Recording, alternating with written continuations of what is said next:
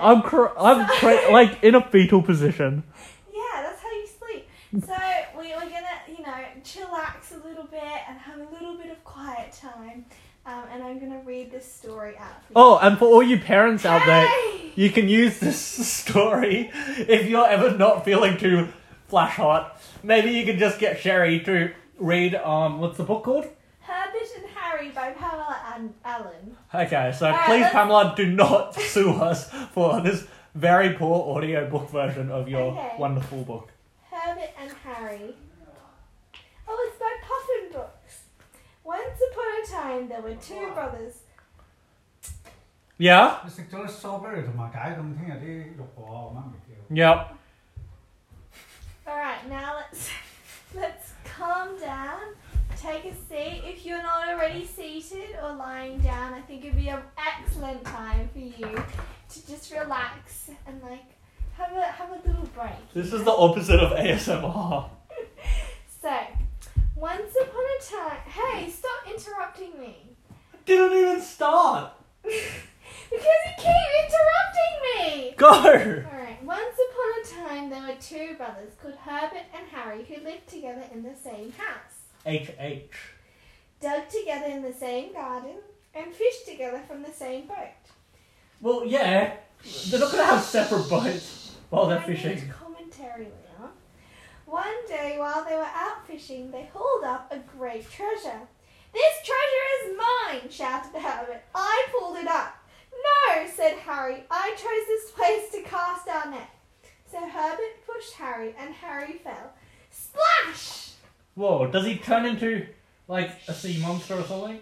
Leon, you're like an ignorant child. You gotta listen in the story time. You were so good at this when you were 5. I'm still good at this. This is a call and response. Shh, quiet now. This is a sleepy time, alright? I'll let you know when you can chat. I'm chatting. Harry was a strong swimmer and managed to get safely Oh, home. phew. While Herbert rode the treasure as fast as he could, for as long as he could, until he reached a lonely stretch of coast. Oh, From I feel there, like this is about He loneliness. started to walk. He wanted to get as far away from Harry as possible. Yeah, fuck off. Hey, this is a parent and child friend. I am reading a children's book. This is the worst time to be swearing. I am very upset with you. I'm You're just ruining thinking it. what one of them was thinking. Harry was thinking. Harry is Herbert! who's the one in the water? Harry. Yeah, he'd be like, fuck off. Because he'd be like, oi, mate, you stole my treasure. And then you bloody row off to a lonely stretch of land. Hint, hint for all you English majors out there. Mate, unlucky. At last, Herbert lay down to sleep. But even though it was very dark and he was very tired, he could not sleep. What if Harry came and stole the treasure? Oh dear. So the next day, Herbert hid the treasure among the roots of an old tree. But that night, when it got dark, he still could not sleep. What if someone had seen him put it there? And reported back to Harry. No, that's not what it says, Leon. I'm just relaying what he would have been thinking. Alright, we'll finish this last page because you're getting too antsy.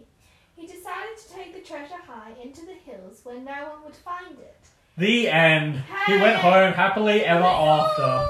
Thanks, guys. You're the worst kind of child. He walked many days and many nights. The land got emptier and emptier, and the treasure got heavier and heavier. How did the treasure get So heavier? if you want to read or listen to the rest of this story, you can find it at your local bookstore. It's called Herbert and Harry by Pamela Allen.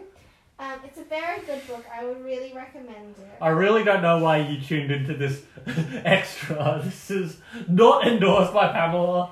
This is not endorsed by Alan. This is not endorsed by Herbert. Not endorsed by Harry. Literally not endorsed by anybody involved with the writing, illustrating, or any aspect of this Herbert and Harry book. Please, please, tune in next time with the LeBron Names podcast. Thanks for tuning into this special extra.